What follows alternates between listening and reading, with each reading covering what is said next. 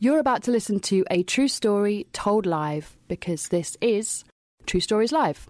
Brought to you by LJ Hope Productions, Norwich Arts Centre and me, Molly Naylor.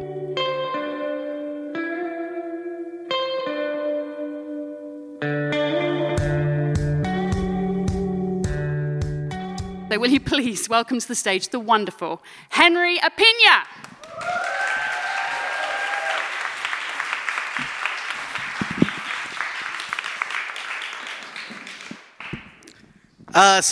Does anyone like who they were in high school or secondary school? Oh, great. That's top notch. I didn't, and neither did Mead and any of my friends. And I think all of us in some way carry a little bit of guilt about how we all treated each other. And I think we kind of dealt with that in different ways. Mine was by not talking to them for 3 years.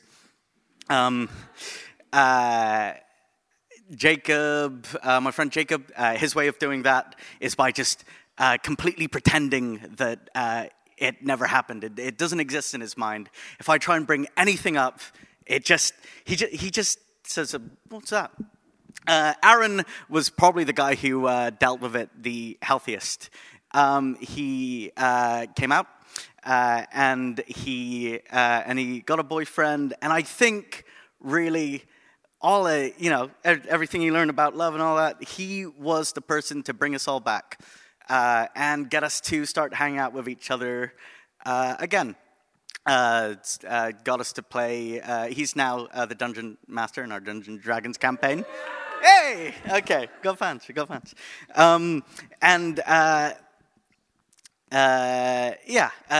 So we tried playing that for a bit, and it was a little bit of a rocky road because the thing is, Dungeons & Dragons to some white people is just a way of them to role play having prejudice done on them, and I get it. You know, it's cool. It's cool to go into a fantasy world for a while, and Anyway, that didn't work out so well. I didn't talk to them for a further 2 years. But instead, we found this great game. It's the most amazing game in the world. It's called Barotrauma, which literally means the pain of pressure. You're in a submarine. You have your own little jobs to do, and basically, what works better is that you're not role playing some fantasy hero thing. If you fuck up, everyone on the ship goes. Everyone on the ship dies. So you're really all responsible for each other, and that's top notch. So we've started playing this, we've all got our roles to do. Jacob is now the captain. I am the nuclear engineer. Aaron is the mechanic, and Alex is the security officer. And so we boot up the game.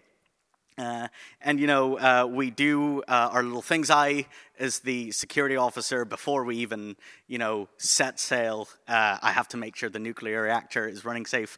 Otherwise, the whole submarine could go. And Jacob calls us, and it's time for the briefing. He says, "All right, comrades, he's not actually Russian. We have, it's a simple cargo mission. We have to transport one piece of cargo to the other." I don't know if I'm even Russian right now. But yeah, the reason we started doing accents is because every time you die, you get teleported back to the dock, and it's like you're a new person. And Aaron, at some point, he started doing an Australian accent, I say, as an Italian mobster. So that's part of the fun of the game, trying to be new people. And as this is the only time we hang out and talk to each other, it's the only time we can talk about our week. So we're setting sail after Jacob puts Captain puts the submarine on autopilot. That's when we start shooting the shit. How's everyone's week's been? Sorry.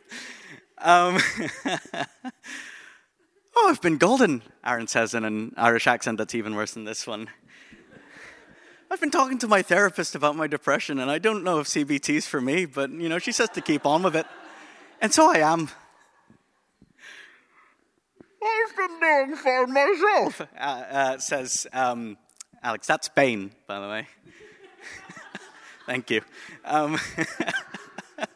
Aaron's boyfriend is getting me a job at his hotel that he manages, and soon I won't be broke. And that's generally the only way we can really communicate. That's the only really. Those are the only real heart starts we can have.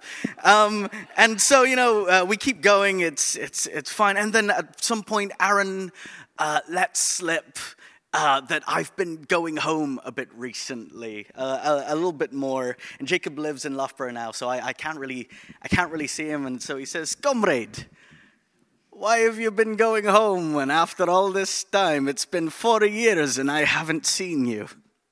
And I say, sorry, partner. I'm a cowboy. Sorry, partner. It's just happened. I got myself a girl back home. It's another old friend of ours, Pavis. I've always called her by her last name, so I tell him this, and he goes, "Who are you talking about?" Oh, Jacob has regressed back into not really knowing what anything, into not really remembering anything about school, and so. But I leave it be because I've also just not spoken to him for about 2 years, and it keeps going. But at some point, after maybe about 10 minutes of smooth submarining, 5, thank you, smooth submarining, Jacob says, "All right, we've got company. All right, brace yourselves." And there's not actually a button to brace yourself in the game, but I clutch my desk and then wait for the character to ragdoll. And when I notice he's ragdoll, that's when I go, "Ah!" Flip back. Now, I don't know what's hit us yet, but I know what to do. I have to go and repair the ships. Alex gets on the guns. Aaron helps him, and sometimes he's also the person who knows where all the medical supplies are, and he's helping us with that. And we're putting up a good fight, but pretty soon it becomes increasingly apparent that we're not going to win this one. "I'm sorry, comrades. We're going to have to abandon ship," Jacob says. And so we rush all over to the mini submarine that'll get us to the dock. And he goes, "But wait, one of us has to stay back here and make sure that the monster is distracted." Which kind of pisses me off because I wanted to be the one to do the heroic sacrifice today. I was pretty tired of doing the cowboy accent. But I let him do it. And as we're boarding off, he says, "By the way, comrade, when you see Eve," that's her first name, which I don't remember telling Captain Jacob. "Well, tell her hello from me." And I do. A week later. But so we go back to the port, and there's an entirely new captain there, an entirely new person. He has no recollection of the past hour of gameplay. But since then, I've died about 4 times, and he's died about 9. And in every new incarnation, he seems to remember just a little bit more about school. At first it's about Pavis that he recollects. He remembers that for some reason she doesn't like pizza, and that she was there the day he decided he wanted to join the army, which he got medically discharged for, I shit you not, producing too much muscle on his legs. That's the reason. Should have signed up for the leggy, eh?